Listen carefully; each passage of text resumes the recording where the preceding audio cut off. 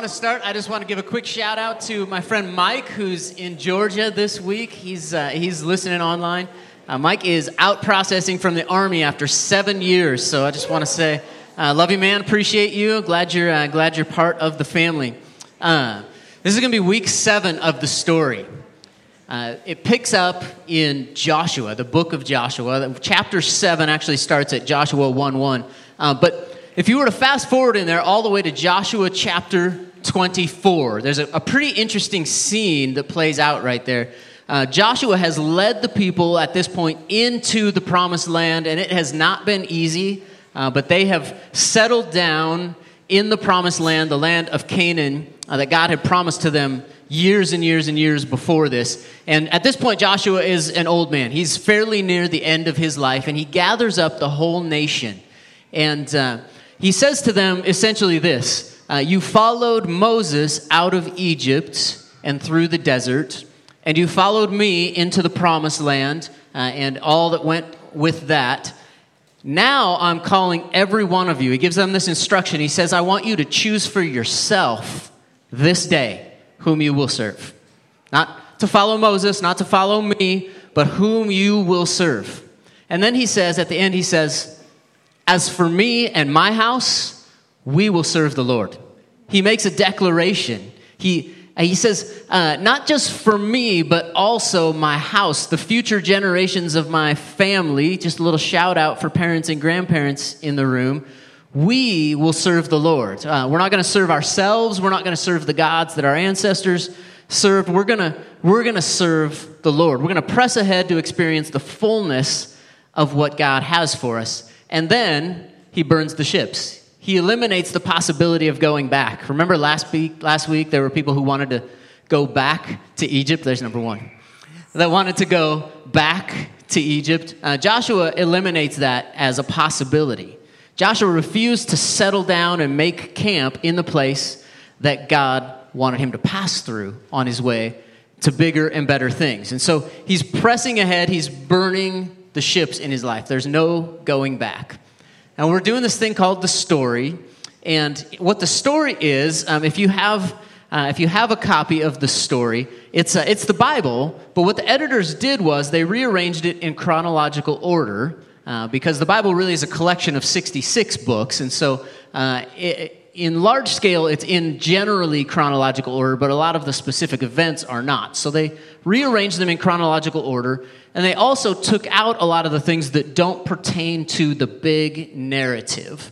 And so the idea is we're trying to just capture a sense of what is God up to in the grand scheme of humanity. And the reason that's important is, I've used this analogy so many times, but if you were to take a puzzle and you didn't have the box, you just had all the pieces, theoretically, you could, by trial and error, eventually just get all the pieces in the right place and complete the puzzle, right?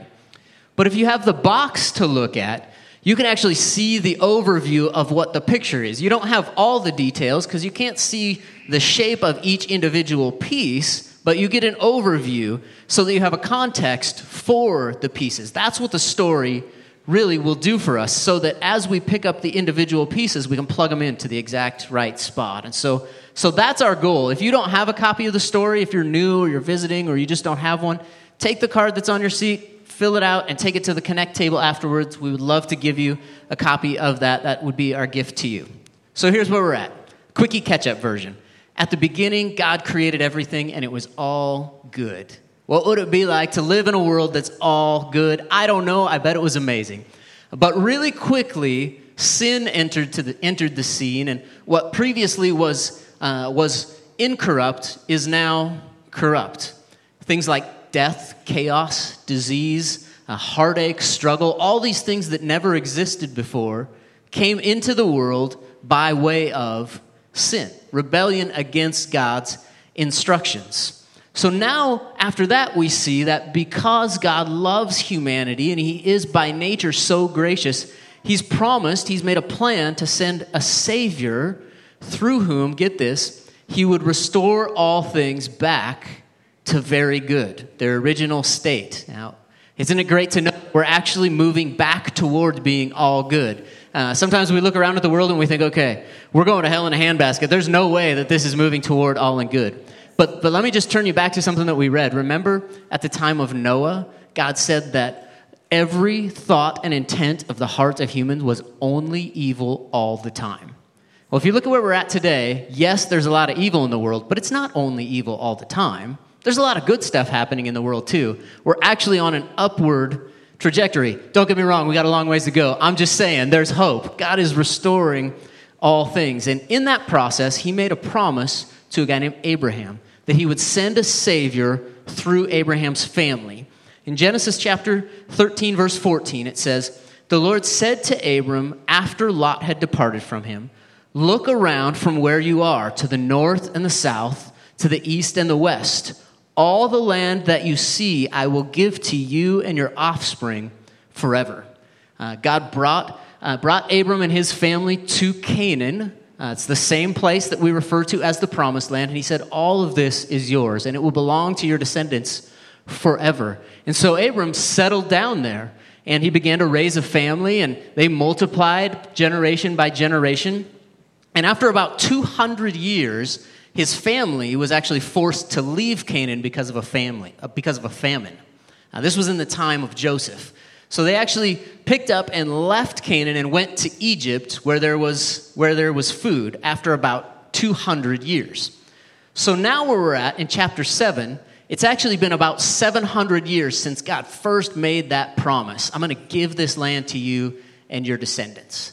They went to Egypt after 200 years, and they spent 430 years in Egypt. Eventually, things sort of deteriorated, and they went from being blessed and welcomed in Egypt to being oppressed to eventually being slaves. And after 430 years, God raised up Moses to lead them out. You remember the story a couple weeks ago? They came out of Egypt, headed toward the Promised Land. It should have taken them just maybe a week or two to get there, but it ended up taking 40 years. Okay, so if you back up and do all that math, God made the promise, 200 years go by, 400 plus years in Egypt, 40 years in the desert. It's been almost 700 years since God first made the promise by the time we get to chapter 7. Now, if you were to live in your neighborhood and your family had been there for a couple of years, you'd be pretty well, a couple hundred years, you'd be pretty well rooted, right? But then if you left for 500 years, somebody else is going to move into the old neighborhood. It's not going to still be your family's vacant land anymore. And that's what's happened to Egypt, to Israel. They've gotten back to the Promised Land, but it's been resettled by other people. And other nations have grown up into what was their land. And so as you read chapter 7, what you're going to see is some things that might offend your sensitivities in our culture.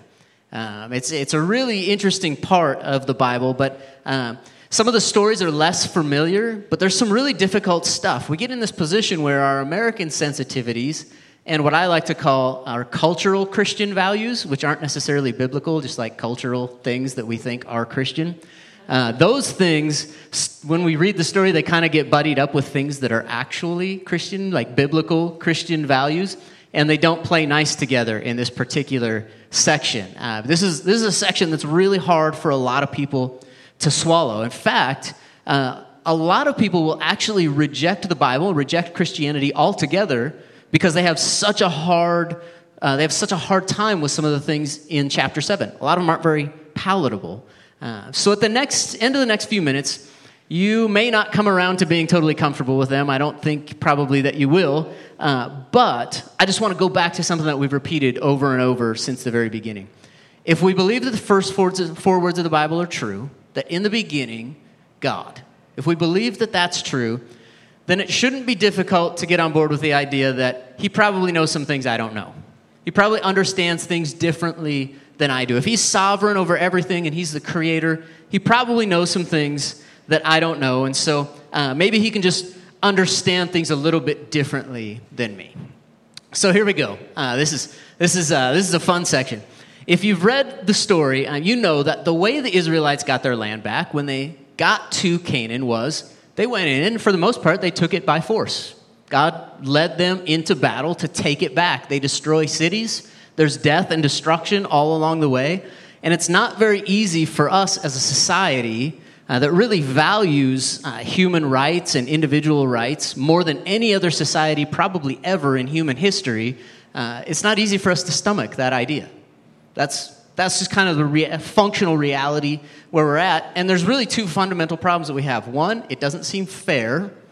And two, it's just kind of brutal. Like there's just things that are violent, that are just tough for us to stomach right there. And so I'd ask the question, what about fairness? What about the idea of justice? It doesn't seem just.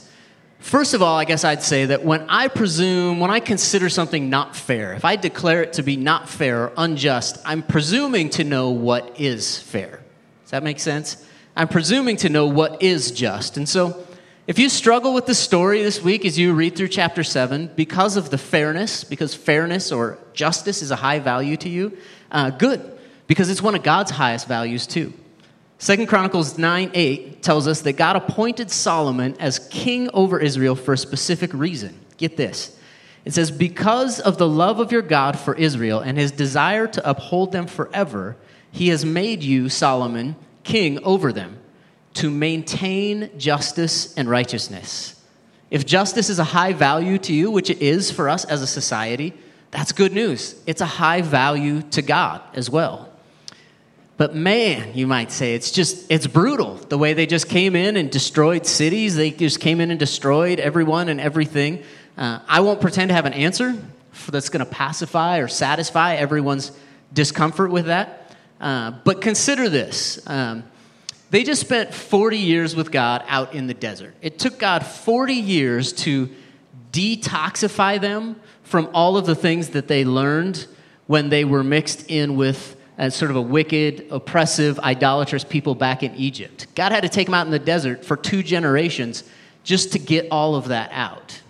So what I would say to that is, it makes sense from God's perspective that he needs to make sure and rid the land of these other groups of people. He's sort of purging the land, if you will, so that they're not mixing in other beliefs with their faith in him, if that makes sense. The truth is, our discomfort with the story really kind of comes from our own presumption to know in and of ourselves right and wrong better than God. Like if I read that story and I say, no, that's not right, what God did right there, I'm putting myself as the moral authority above him, if that makes sense. And so I think that's something we got to be careful about. I'll give you an example of how this can happen. In 2 Samuel 6, this is a fascinating story to me. There's this instance where King David he's decided that he wants to have the Ark of the Covenant moved. Okay, so if you're not familiar with what the Ark of the Covenant is, at that point, it was, you could consider it like a container, like a fancy container. That doesn't do it justice, but that's what it is. God's presence dwells with the Ark. So everywhere it goes, that's where God's presence is. Now, a New Testament perspective is totally different. God's presence, he dwells with us.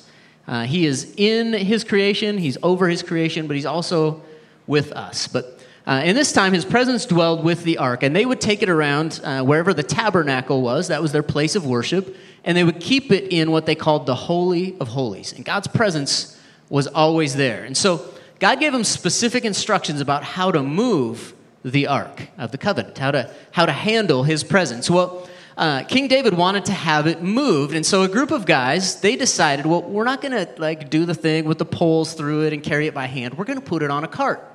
And, that makes sense for us, right? Because, work smarter, not harder, right? That's totally logical. Why not? So they put it on the cart, and they had a team of oxen pulling it. And as they're going down the road, one of the oxen stumbles, and the ark starts to fall off the cart.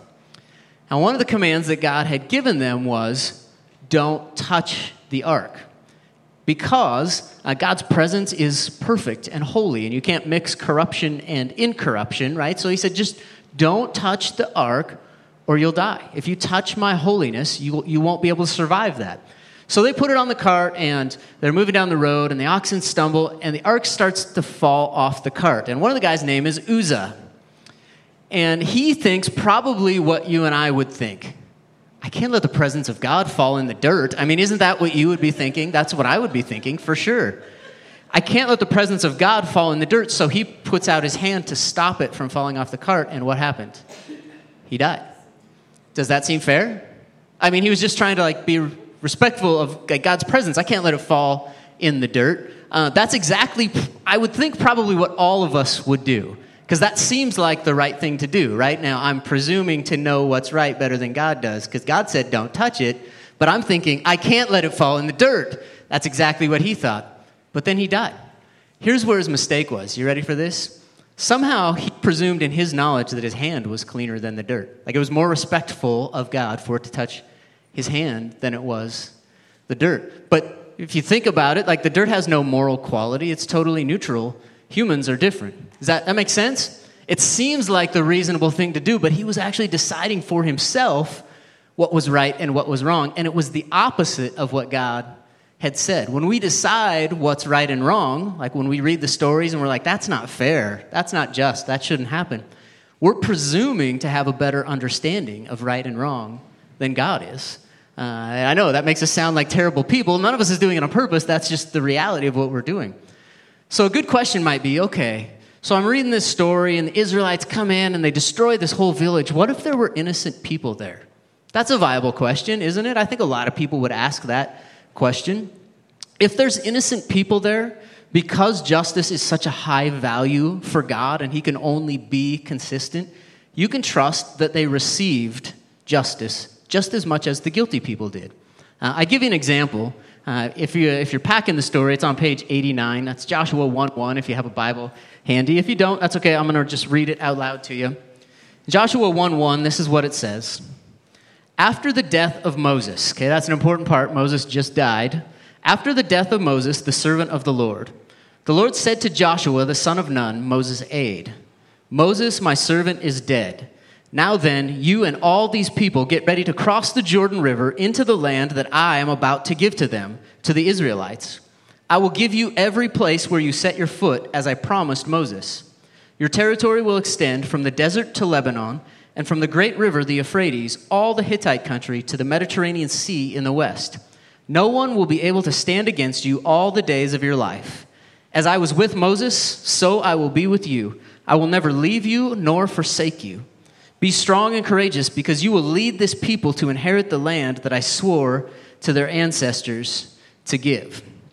Now, if you were to read right before this at the end of Deuteronomy, Moses just died. Okay, he can literally see the promised land, right? He went through all of the trouble that it took to get the people out of Egypt, 40 years in the desert with these whiny people. If you remember from last week, they were just ridiculous. 40 years, he gets to where he can see the promised land. I'm looking right across the street, there it is. There's a for sale sign in the front yard. He gets there, and that's where he dies. Moses got hosed, did he not?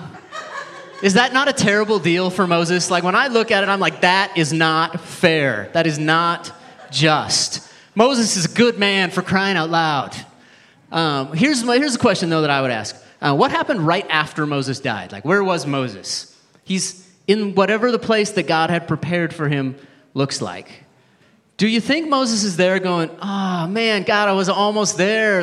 Just let me go back and hang out at the Middle East and fight in some wars and travel through the desert some more? Does it seem reasonable to think that that's what Moses was longing for? All of us think Moses got hosed, but Moses is probably thinking something more like, knock yourself out, Joshua. I'll be here when you're done. Right? He's probably thinking something more along those lines. He didn't get hosed. He got a reward. It doesn't seem fair on the surface, but I guess my point is, we can trust that God did justice for Moses, right, for his obedience. We can trust the same thing with the people that we read about in the story. God keeps them out of the promised land until Moses is dead, and then he leads them in through Joshua. But Moses is in a much better place. Moses is already good. He's not worried about it. Everyone feels bad for him, but he's fine, I promise. Someday you can ask him yourself if you'd like. But it just goes to show the obvious reality, I think, that even when I don't understand what God is doing, what I'm called to do in the scripture is to trust that he does know what he's doing, even when I don't understand it. Maybe you've noticed, you picked up on it through the story, that faith is really the central principle running through the entire story. Faith is what God wanted from the Israelites, and it's what he's asking of us. That's not always easy, especially depending on your own disposition. Like some of us are more inquisitive. We want to know, and it's harder. But faith is really what God is looking for. So I would just encourage you, as you read those things in the story and kind of struggle with it, just know that God's perspective is infinite compared to ours for sure. You're all very smart, I can tell, but he's smarter. If he can create everything, he's smarter than me. So I'd just remind you, I'd point you back to Proverbs 3:5, which says, trust in the Lord with all your heart, and lean not on your own understanding. In all your ways submit to him, and he will make your path straight. And it starts with trusting in him. But I read the story, and it looks like the Old Testament God is like angry, mean God, and the New Testament God is like buddy God. Like the Old Testament God is sort of like the almighty smiter, like this picture right here. It looks like the Old Testament God is just sitting up in heaven at his computer screen, like just ready to zap people, right? It reads that way. And then the New Testament God is like this one. He's like cool with whatever. Buddy Jesus. If you were around in the 70s, which I was not, you might remember, I'm told that was a big thing back in the day. It kind of looks like that, but neither of them really is true. And I would just point you to the idea that as you read in the Old Testament, maybe we kind of think, oh, like that's the angry God. But when people were in trouble, when things weren't going well, when you look at Moses and things were just awful, what did he do? He wasn't like dodging the lightning bolts. He actually ran to God. He inquired of God, God, help me. He went to him for help. The same as we're called to do in the New Testament. But we shouldn't be surprised by the death we see. Romans chapter 6, verse 3 says that the wage of sin is death.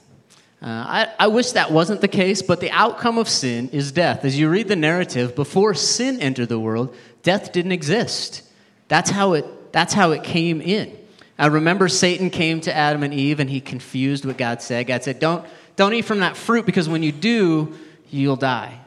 And then the serpent came and was like, did God really say you'll die? You won't die. Actually, you'll live. You'll be like God. He confused what God had said and turned it around on them. Before sin entered the world, that wasn't the problem. That wasn't a problem. But sin is actually the dilemma in the middle of the big narrative of all humanity. Sin is the dilemma in the battle between good and evil. So was Uzzah innocent? No, he wasn't innocent. He was guilty. He did the opposite of what God had instructed. God said, don't touch it, and he touched it. He wasn't innocent. He probably was a really nice guy trying to be really respectful of the ark, but he wasn't innocent.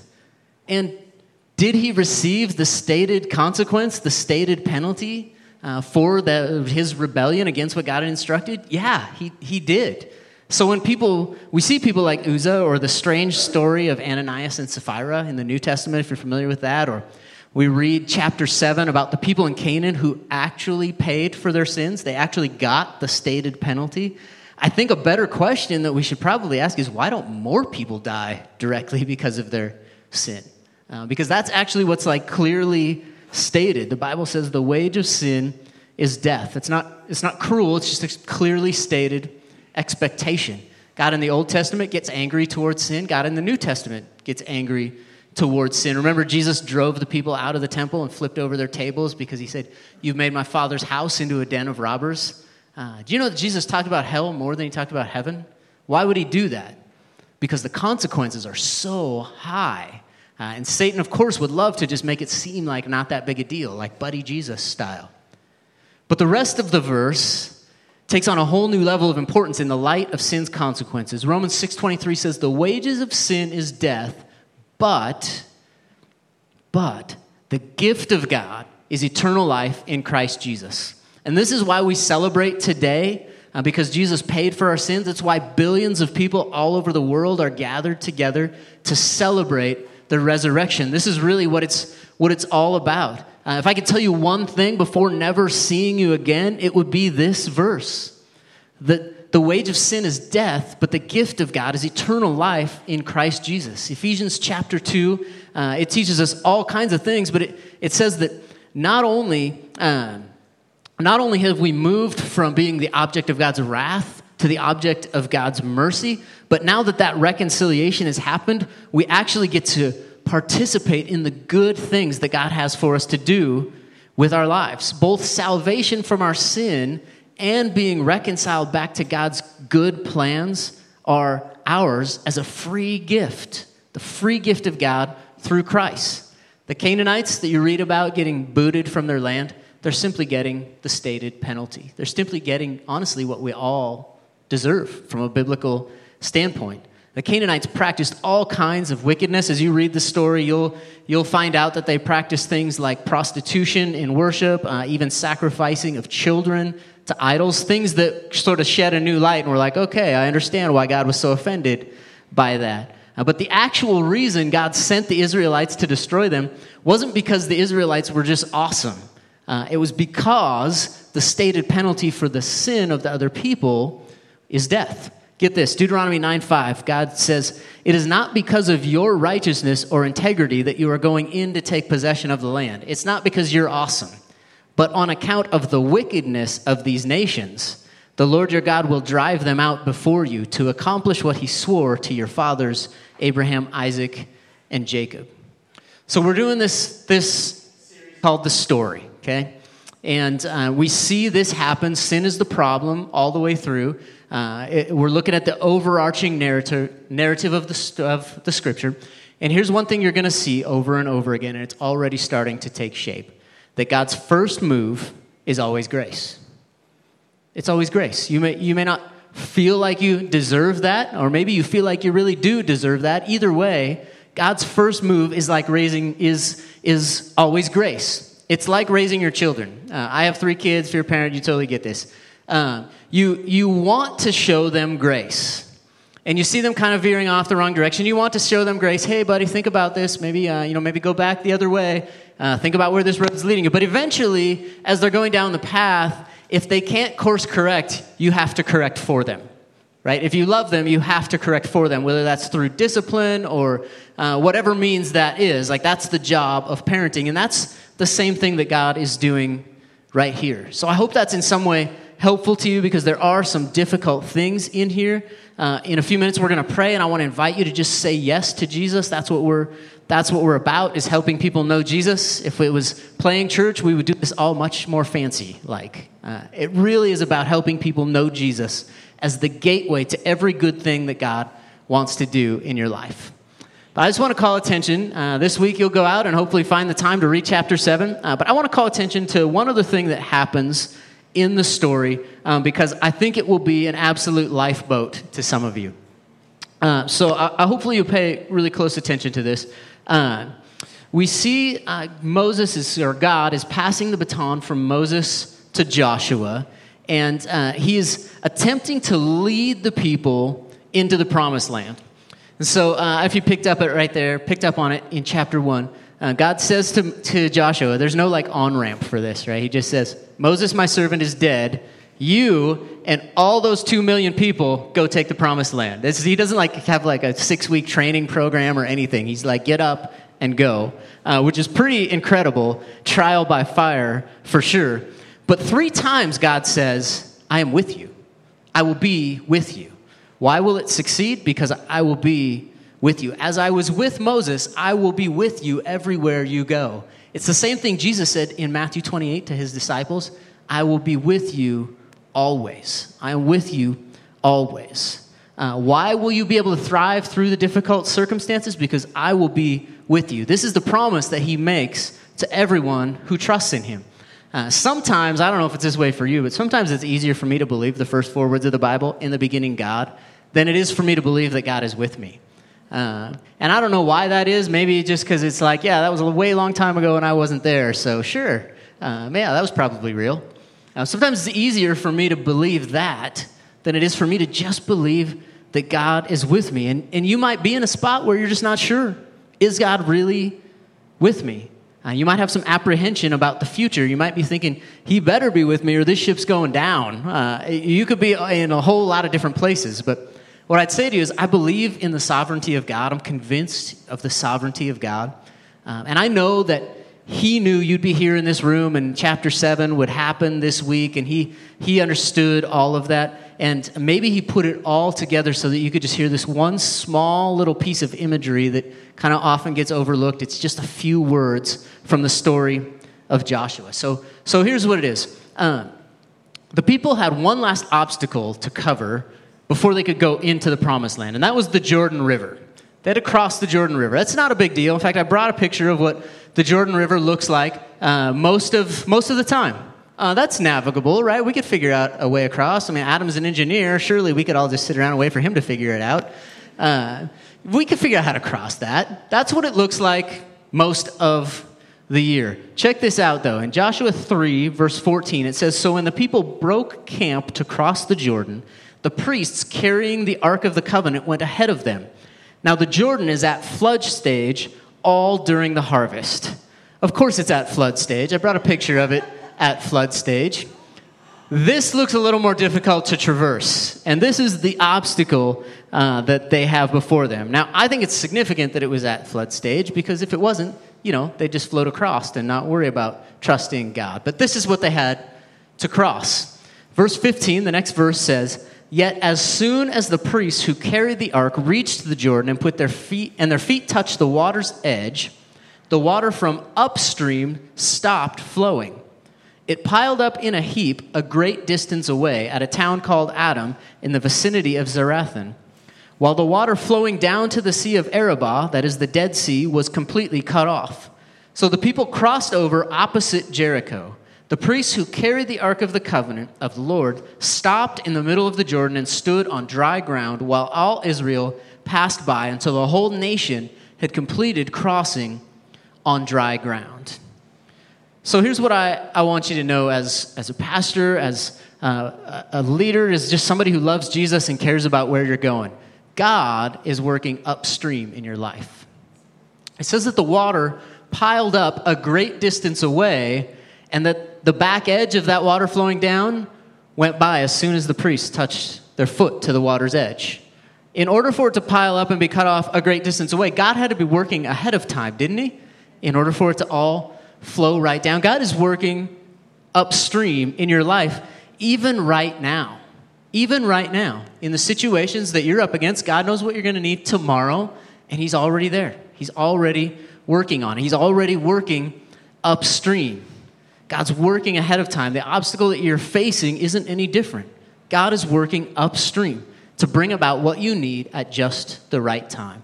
And I think there's probably a whole lot of you who could look back over the years and say, I believe that because it's happened so many times in my life. Maybe you're like, I don't know. We'll see what happens. Find somebody with a beat-up Bible and ask them if that's ever happened. I guarantee you the answer will be yes. And they can probably even point to a specific example. Or maybe you need to look back at your own experience and see where God came through so that you can trust him for what's right in front of you. But remember the big idea from last week about sowing and reaping? The big idea was you get what you go for. This generation of Israel got what they were going for. They believed God to lead them into the promised land, and they took action to go where he led. And I think today we would do well to follow in their footsteps. They consciously chose to be devoted to God and to his plans. My good friend, Dr. Jerry Sitzer, who many of you know, he has this saying. He says, information is not a biblical value. Formation is, or transformation, if you will. Not information, but change, actual shaping of who we are. In other words, if you read the story and you study the Bible and you hear the message and then you just go out and do whatever you were going to do anyway, that's information. That's passive. You just take it in and it is what it is. But the New Testament tells us that God wants us to live by faith. That's transformation. It's active. We either choose it or we ignore it, but it changes us. I'm going to ask the band to come up. We're going to take just a couple minutes and just respond to the goodness of God. Maybe that for you means to celebrate what he has done in the past. Maybe that for you means to renew your hope in what you need him to do going forward. But I want to just tell you this story. On November the 8th, 1519, 500 years ago here in just a couple of weeks, the Spanish explorer Hernando Cortez landed on the Yucatan Peninsula in Mexico. What a great place to land if you're going to explore somewhere. He had been part of Spanish conquest of most of the Caribbean, so like what is the modern-day Dominican Republic, Haiti. He was in Cuba. That's where he set off from to get to Mexico. And the 11 ships that sailed with him in his armada had 100 sailors and 500 soldiers. And his mission was to go and basically conquer the Aztecs and pillage their treasures, bring it all back, and eventually conquer Mexico for Spain to become part of their empire. And when they landed there, he discovered something that he really wished he had known beforehand, and that is that they were incredibly outnumbered. Some estimates say that there were as many as 5 million indigenous people there, and that their forces outnumbered Cortez forces as much as 100 to 1. He didn't know that till he got there. And so for him, it was decision time, right? Fight or go back. Now, I'm not suggesting that the cause was noble, but the decision he made, I think, can teach us all a really valuable lesson. In this moment of decision, when he had to decide, do I fight on against difficult circumstances, overwhelming odds, or go back, he uttered maybe the 3 most famous words in military history. Knowing that his men would retreat if they had the option, he gave the order, burn the ships. That's where the phrase came from. To burn the ships. There is no going back for us. If you're wondering how it turned out, they speak Spanish today in Mexico, so favorably for them. As the Israelite people go out and they face battles and they struggle and they face just the stuff of life as well, they too were often outnumbered, discouraged. Maybe you can relate to that. Discouragement is a real thing. They were often unsure what to do. You ever been just in limbo, just paralyzed by indecision? They too sometimes were lacking faith. But I want to share what Joshua did about it. It's on page 101 in the story. You'll read it this week. It's Joshua 24, verse 14. Joshua stands before the people. He gathers up the nation. And so I'm gonna ask you if you would stand with me. And this is what Joshua said to them in Joshua 24, verse 14. He said, "Choose for yourselves this day whom you will serve, whether the gods your ancestors served beyond the Euphrates, or the gods of the Amorites in whose land you are now living. But as for me and my household, we will serve the Lord." As for me and my household, you choose what you want to do, we will serve the Lord. Before 2 million people, he declares, burn the ships. It's decided for me. We're going to sing a couple of songs and just take a moment of acknowledging that he's God and I'm me, and I'm good with that. I hope you'll take that time to declare your hope in him. You might have been a Christian for a long, long time, but once in a while, it's good for the soul to stand up and you'd say, you know what? As for me and my household, we will serve the Lord. That is decided, and maybe just light the ship on fire again. A moment to declare our hope. Not that he needs it, but we're giving God the opportunity to lead us forward wherever he wants. So I'm going to pray, and then the band will lead us. Lord, God, I just thank you that you're working upstream. I look back and I think about the times that you've been there to meet me at the right time. Maybe after a lot of struggle, maybe after a lot of heartache, and maybe I wanted it to happen sooner, but when I needed it, you've always been there. And so I just want to declare that and acknowledge that. And today, Lord, would you give each one of us just a new fire, God, to burn the ships. There's no going back. There's not something better out there that we're somehow missing out on. God, I pray that you would help us to go all in for your future. God, to forget what is behind and press ahead in accordance with your will and to follow your lead into our future, Lord. God, I thank you for your goodness. I thank you that you're at work already for our tomorrow. In Jesus' name, amen.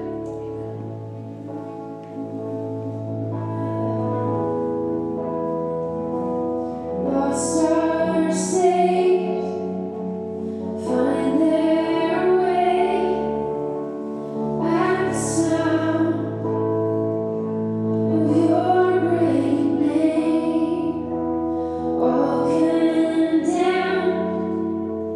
feel no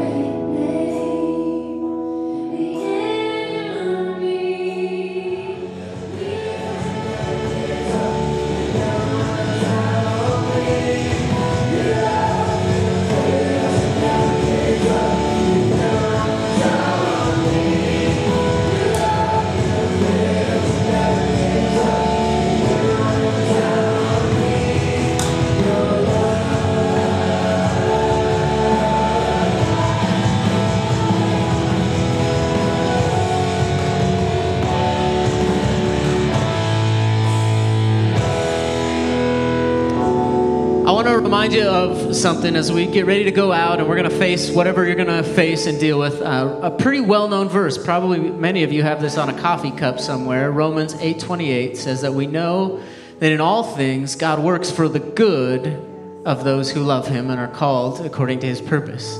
We know that many things are in accordance with his purpose. One of them is that we forget what is behind and press on toward the goal. But I just want to leave you with the encouragement that God is working on your behalf. And if you can look back into the past and just dare to believe that when he came through for you before, he'll do it again, you'll have what you need to press on. So Lord, I pray that you would just give a lift to every single heart, every single attitude would just be encouraged and raised in the knowledge that you are for us, that you have good things out in front of us, not just behind us, but God, that we could look toward the future with anticipation of the things that you have in mind, that we've been created anew in Christ Jesus to do the good things that you prepared in advance for us to do. God, I pray that you would let that sink in by faith, Lord, so that we just believe you for good things. God, I pray that you would work through the story. God, I pray that you would make time in our schedules for us to participate in that. Lord, I pray that we would just dare to believe again that you're going to do good things. God, that we can influence our families, that we can lead them in that same belief, Lord. Go with us today. Be blessed by our actions. If it's in accordance with your will, give the Seahawks a big victory today. In Jesus' name, amen. I love you guys. Have an amazing, amazing Sunday afternoon.